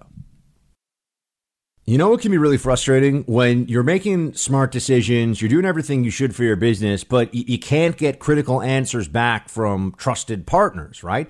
You need somebody doing background investigations for your business, or if you're a property owner, you need somebody who can look into your tenant's background and make sure you're renting to somebody that you can trust. And you need answers fast. You need people that are very on the ball and aren't outsourcing your information to somebody else. So when you call them, they're saying, oh, well, let's get the answers from some other party. No. You want the answers right away. Global Verification Network is your answer. They have expert delivery of high-quality screening services for employers, property managers, and financial companies. You should really check them out. They should become your first choice, your first option for background investigations. Go to mygvn.com. Again, that's mygvn.com, or call 855-960-5318. First man to walk on the moon. That'd be something. We've chosen a job so difficult, requiring so many technological developments. We're going to have to start from scratch. Only after we master these tasks do we consider trying to land on the moon. Neil, if this flight is successful, you'll go down in history. What kind of thoughts do you have about that? We're planning on the flight being successful. The vehicle's not safe. We need to fail down here so we don't fail up there. This isn't just another trip, Neil. Do you think you're coming back? There are risks, but we have every intention of coming back. Here we go. 6, 5, 4, 3, 2. Now there you have the trailer for First Man, which automatically feels a little bit like the patriarchy, right? I mean, I kid, of course. Or do I? This is a biopic of Neil Armstrong, right? Man, the first man to land on the moon. And you would think that this is the kind of movie that, just based on the storyline, come on, it's not going to be political, right? It's going to be an inspiring film about a great American achievement. That's right. This was achieved by the United States of America, by a whole lot of people working on the program, by the brave astronauts who went up there. But if you thought that it would just be a recreation of history with some dramatic flair, you would be incorrect, folks. That's right. This movie, which stars Ryan Gosling as Neil Armstrong, has a little omission in it. Remember that whole thing about the first man on the moon? That when you think of it, what do you picture in your mind? Some of you are like, a soundstage because they faked it. No, stop that. They did not fake it. How do I know? I don't know. Smart people tell me they didn't fake it. But no, really, when you think back to it, there's the moonscape from the surface of the moon. There's an astronaut. And what else is in that photo, folks? What else is there? Oh, right. A big American flag on the moon. You know what they decided to take out of this movie in that iconic moment? The American flag. That's right, folks. Ryan Gosling, who's a Canadian, he was asked about this one, and he said, quote, "I think this was widely regarded in the end as a human achievement, and that's how we chose to view it. I also think Neil was extremely humble, as were many of these astronauts, and time again, he deferred the focus from himself to the 400,000 people who made the mission possible. He was reminding everyone that he was just the tip of the iceberg, and that's not just to be humble, that's also true. So I don't think that Neil viewed himself as an American hero. From my interviews with his family and people that knew him, it was quite the opposite, and we wanted the film to reflect Neil." I mean, give me a break. You know, I don't care what his family thinks. You know, this is where we might have a little bit of a digression here, or a little bit of a divergence. That's the word I was looking for, not a digression. Pardon me. A little bit of a divergence, because the guy put the American flag on the moon. The whole program, he wouldn't have been in a position to take the one small step for man, and he wouldn't even been in a position to do that if it weren't for the United States of America. There was a whole other group of folks that were trying to put their flag on the moon first. That's right, the Soviet Union. We all know about that, right? Now, you could say, Buck, who cares? Hollywood's full of libs, which of course is true. But here's why I care. This is something you're going to see more of, folks. And it already exists, but now there's finally the means and mechanisms in place for us to push back against it, because we can do our own fact checking. We all have access to the internet, and we are able to fight back against these lies. Rewriting of history is something that libs love to do. It's really actually very Soviet in nature. Speaking of the Soviet Union, the rewriting of history. The Soviets, in fact, went to such extreme length that in their archives, they were known to use razor blades to remove the names of people in official documents that they wanted to disappear by actually excising the name. So the Soviets took revision of history to a whole other level, and they did keep pretty meticulous documentation and notes. One thing that communists and statists love is bureaucracy. But the notion of rewriting history in general, because it's a more appealing or useful or socially justice-conscious narrative today, is happening all the time. I think about this with the way that they often teach, for example, the colonization period of not just North America, but Central and South America as well. And, you know, the Aztecs, I just finished this great book on the Aztecs and the conquest, the defeat of Montezuma by Hernan Cortez. And they want to talk about how advanced some aspects of the civilization were that the Aztecs had. What they don't really want to talk about as much is that the Aztec Empire was built on a massive pile of skulls from human sacrifice, which was a constant ritual, and really was central to the religious beliefs of the Aztecs, and also incredible slavery and brutality of other peoples. But that's other native peoples. You know, that gets brushed aside. The same way that when we talk about the slave trade today, we all know about the transatlantic American, or the slave trade to the Americas. We know much less in history about the Islamic slave trade, which involved almost entirely the enslavement of Christians, particularly European white Christians, by Muslim North African slave traders into sexual slavery, into horrific work in quarries and in other inhumane conditions until they died on the slave ships, where galleys were used in warfare as well as in transport. People would just be kept at the oar until they essentially died of exhaustion. That's all skipped around, and it's because people don't want the real facts. You know, the left has this idea that they are trying to promote a utopian society, and in doing so, they're willing to rewrite the past in order to write the future. And we need to be on guard against this. If we're going to study history, if we're going to celebrate the past, even in what is loosely based in truth, or even in what is, inspired by true events, we should be aware of the full story. And little things like this, removing the American flag from a movie about the American landing on the moon, is something that's easy to dismiss, but it's part of a broader mindset. And it's one that we need to call out because it's become far too prevalent on the left. And in their depiction of things in history, they are often rewriting it. And I think that's something that we just can't let it stand. Do we really care about this Ryan Gosling movie? No. I mean, have there been far too many movies, in my opinion, already made about, going to the moon and all that stuff? Probably. But we will continue to keep an eye on this and watch this, because I think it's yet another case where the left is making a conscious decision to try to pretend the past was different than it was. And we're not going to let them get away with it. Rock and roll, fellow patriots.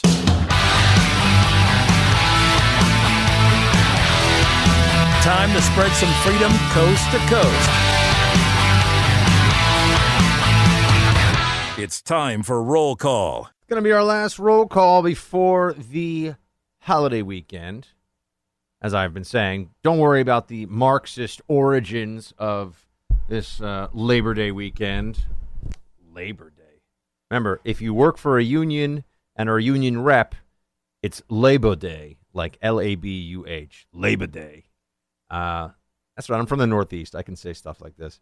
So, Facebook.com/Buck Sexton. By the way, the Jesse Kelly and Buck Sexton and Sean Parnell Freedom Hut extravaganza the Freedom Hut podcast is out. You just have to go on iTunes, folks. Okay, go on your Apple iTunes, type in the Buck Sexton Show, and in that feed there with all the stuff that pops up, it'll say Freedom Hut, and I believe it's 2 door kickers and a desk ninja is the title of it. They're obviously the door kickers, and I'm the desk ninja. Hi-ya!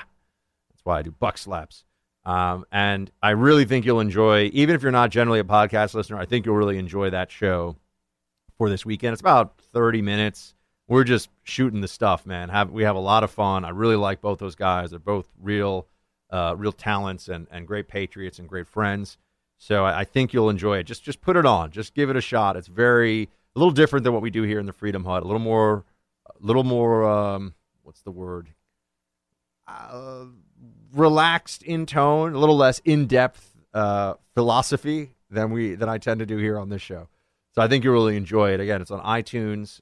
It should also be on Stitcher.com, or you can listen to it on the iHeart app.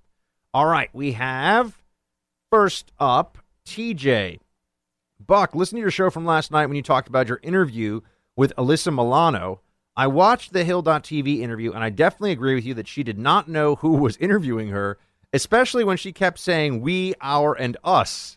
I'm pretty sure she was referring to Democrats and or Californians and just assumed that you were one of them. Way to slip under the radar and expose her for the leftist she is. I hope that the interview finale is where you tell her who you are and how you filled in for Rush Limbaugh before so we could watch her head explode, figuratively, of course. P.S. Maybe this interview is why your wiki page was deleted so she couldn't look you up. God knows a liberal won't look past the first page of Google search when doing a little pre-interview research. You know, I don't know why my Wikipedia was deleted. I had a Wikipedia page. It's a nice little Wikipedia page. It's gone now. I don't understand. What did I do to offend the Wikipedia gods? Anyway, TJ, thanks for writing in. Drew writes, I'm a podcast listener, but anyways, the movie quote was from Black Hawk Down, Shields High. Well, look at you, Drew. You are correct, sir. Limo is a word in common usage. It's from the very early scenes of Black Hawk Down where they're discussing a Scrabble dispute. Black Hawk Down, I think, is it really holds up. A great movie for what it is. I really enjoyed it. Seth writes, I really missed the Alyssa Milano from Commando. In the spirit of Friday, get to the chopper. Yeah, absolutely. Look, I agree. I'm a big fan of the original Alyssa Milano although that get to the choppers from Predator. So we've got to, if we're going to keep it 100, get to the choppers from Predator. Run! Go! Get to the chopper! Indeed, get to the chopper. All right, let's get back into roll call, folks. I'm sorry to get distracted there. You know what happens with the movie quotes. I all of a sudden find myself in the midst of reminiscing about my youth spent watching, as you know, a lot of action movies. Maybe we'll bring back Action Movie Quote Friday. It's been a while. I kind of faded out with it, but I kind of like it. Martha writes, I would like to know who is paying for the 5-day funeral that the McCain planned for months ahead of himself. Martha, I don't know. I would assume, the McCain family's very wealthy. I actually have no idea. I couldn't answer that question. So apologies for not having the answer on hand. Shmuel writes, Hi, Buck. This is Shmuel from Israel. I live in Israel, and I'm interested but not passionate about U.S. politics. So I'm confused why Steele, a British national, would be so desperate to see Trump lose. I can understand why an American citizen would be passionate about the election results, but a British citizen? Was he concerned that Trump was pro-Brexit? Seriously, something smells here. Could it be he was desperate because someone, Russians or Hillary, were paying him and or threatening him to get the job done or else? Love to hear your thoughts on this. Perhaps you can write an article about it. Shmuel! Hey, Shmuel. Good to talk to you, man. Team Buck Israel in the house. Why would Steele... No, I think that Steele is part of this mentality, Shmuel, that the kind of global establishment order was threatened by Trump. I do think that there are people, especially the elites in Western European countries, find that Trump was a political phenomenon and Trumpism was one that they thought concerned them too. That they had their own worries about, how all that was going to go. And that's why somebody... Now, look, Steele, it might also have been for personal reasons. Maybe he just found Trump very odious. I don't think that anyone had anything on Steele to push him into this. I just think that in his mind, he was doing probably not just America, but the world some great service by trying to throw a monkey wrench into the Trump campaign. So there you have that. Brandon, Black Hawk Down. Yes, Black Hawk Down also got the movie quote. So you're correct, Brandon.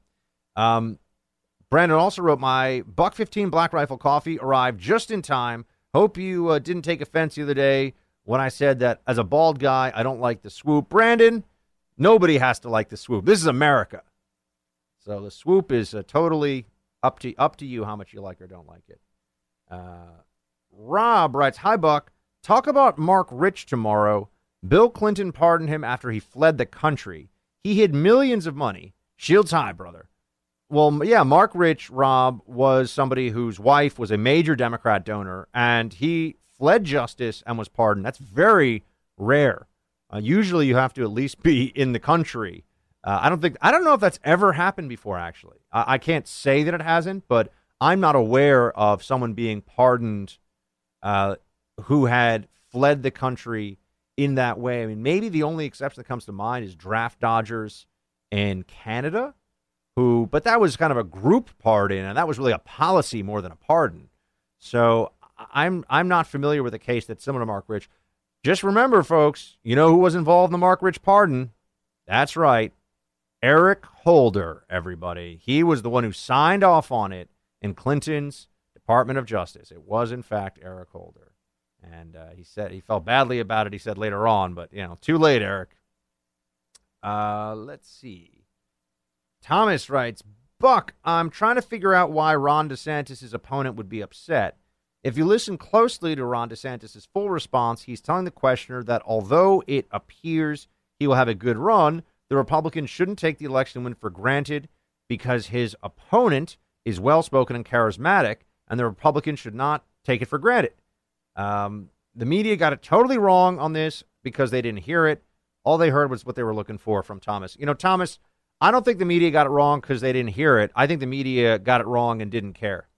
I think the media saw this as an opportunity to trash a Republican, and even though they knew that what they were doing was dishonest, they figured it was too good an opportunity to pass up. Jim writes, oh no, that's a short message. Keith writes, Buck, DeSantis using monkey up is no more racist than if his opponent said he is going to crush DeSantis like a cracker in soup. Shields high from Keith. I have never heard of crushing a cracker in soup, so I don't know what that is, but thanks for writing in, Keith.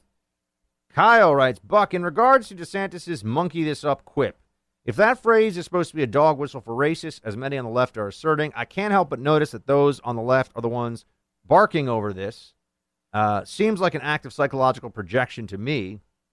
If you have an unhealthy obsession with a person's race, maybe you're the racist and not the person who uses a common innocuous phrase to describe something. Indeed, Kyle, I think that they got this very wrong, and I think that the media loves to play the race card even when they have to be dishonest to do it. And I think that's what I really do think that's what we saw here. Team, quick pause here. We're going to come back with more roll call. Stay with me. And we're back with some more roll call where we get to hear from all of you. Don't forget the Freedom Hut podcast, folks. It's out. It is me, Sean Parnell, and Jesse Kelly. We talk about the greatest Trump memes of all time, the best concealed carry weapon of all time, what qualifies as meat, and, of course, we make fun of Hollywood Parnell because he's big time now with a novel coming out. And we got a big announcement about our friend Jesse Kelly and in his career, so you'll want to hear that. They're two great guys. I think it'll be really fun for you to listen to this. And please do share it with some friends. This is something, even people who don't really care much about politics, they will, I think, enjoy the conversation we had. So spread it around, folks. Bob writes, good evening, Buck. Is Gary Hart's boat now considered racist since it was called Monkey Business? Have a great weekend. Shields high, Bob. Hey, Bob. I don't know about Gary Hart's boat, but I'm pretty sure it's not racist. So there you go. Let's see. Oh, somebody also told me that there's a song.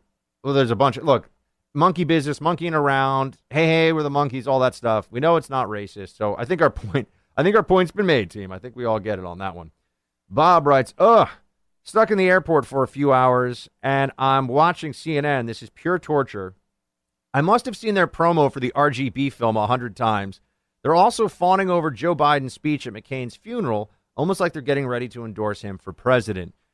Well, Bob, let me say this about the cult of RBG. It's just weird, man. It's just weird. I mean, I'm not trying to be mean, but she's a little old lady, and they're trying to make it seem like she's some kind of folk hero who can do hundreds of push-ups or something. It's just, I don't get it. I really don't. I don't find Ruth Bader. Look, I'm going to stop talking to Ruth Bader Ginsburg. The cult of RBG is weird, though. RGB. Did I say RBG? Sorry. RGB is weird. Wait, no. RBG. You wrote RGB, Bob. You're confusing me here. I'm getting my letters all mixed up. Al writes, ESPN, great example of the double standard squared. I guess so.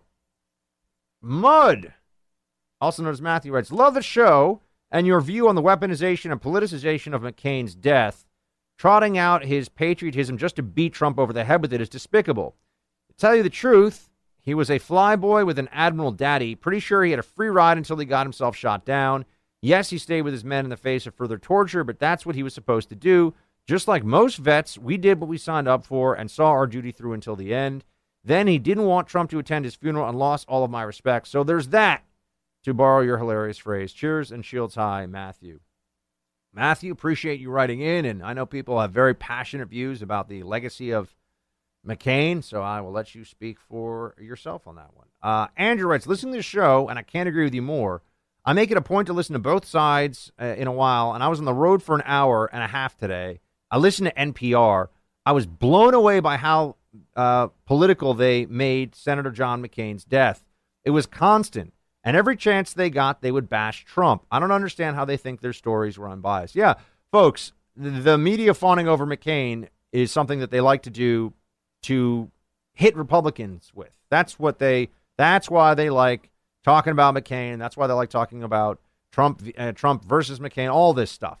It's a weapon against Republicans. So we should be very clear on that. And that's what they were doing. Hey, Buck Shields, I want to tell you an epic journey I just returned home from that took me through, for the first time, Washington, D.C. There were two people I had hoped to run into so I could give them each a high five for a job well done, but sadly my time grew short and I was forced to leave the swamp without seeing you or POTUS. I know, Tim, makes me sad too. Perhaps next time. Until then, virtual high five. Virtual high five accepted, Tim. If you happen to see the Donald, pass it along, won't you? Also, on the way home to Florida, we stopped overnight in Savannah, just a mile down the road from Nine Line Apparel Black Rifle Coffee, their whole facility there, where I got myself a T-shirt and a piping hot cup of Silencer Smooth, wondering if this is the place you made the personal appearance a few months ago. Anyway, I'm an avid podcast listener. Looking forward to the next Shields High episode. Congratulations on the TV show, Tim. Tim, the answer is yes, that is the facility, and if any of you are ever down there, you should go check it out. The Nine Line Apparel Black Rifle facility in Savannah, Georgia is quite a sight, and the people who work there are just awesome. You'll love getting a chance to chat with them. The coffee's delicious. The gear is great, and they're really, it's an amazing setup they've got. They're doing all these designs and all the shirt production and everything else in-house, the gear production in-house, and the coffee is absolutely delicious. It's first rate, and you'll just like it. I'm telling you. It's worth a stop if you're in Savannah. It's about a 15 to 20-minute drive from downtown Savannah. But go check out that. Tell them Buck sent you, and they'll know. They'll know. I hope. I'm just kidding. They'll know. Maybe. Evan writes, hey, Buck, enjoying catching up on this show with The Godfather. I'm listening to the podcast on Apple iPhone. Anyway, I didn't realize this, but apparently you can adjust the speed of play. I bumped it up to 1.5 times the normal rate. It took a second, but I realized and then fixed it. However, you can slow it down. Have you ever listened to Mike Opelka at half the normal speed? It's hilarious. He sounds like a really stoned, drunk dude. It's extremely funny. You should check it out. Enjoy your weekend. Well, Evan, I'm not sure that the Godfather is the only extremely stoned, drunk dude, given what you're telling me about. Yo, I can slow down the podcast, half speed, double speed. I'm just kidding, Evan. We love you. Yeah, I'm glad you guys enjoyed The Godfather. He's always been such a good friend, and is such a good guy. And I'm happy that you all get a chance to listen to him, and that he'll take the reins of the show whenever I'm gone and he's able to. Folks, that's going to be it for the Freedom Hut for today. Have a great weekend. I've got huge plans for us. We come back next week. So I will see you then, same time, same place, here in the Freedom Hut. Shields high. The one constant I have every day, folks, is coffee. I absolutely love it. And I keep multiple K-cups of Black Rifle coffee on my desk. Now, not just for me, but I keep those rounds ready to go so that my colleagues at the Hill can make sure they're being fueled with the best caffeinated freedom out there. Go to blackriflecoffee.com/buck. You'll see that they have all of the different flavor profiles and blends you need and want. They have the Freedom Roast coffee there, Freedom Blend coffee rounds. Also, they've got hats, they've got mugs, all kinds of cool gear. You will love it. Just Black Roast, Silencer Smooth, Blackbeard's Delight Roast, which is particularly spicy. Go check it out. blackriflecoffee.com/buck. You'll get 15% everything there. Make sure you go to my site, blackriflecoffee.com/buck, and try being a subscriber so they just send the coffee to you every month. You'll have delicious coffee and never have to think about it again.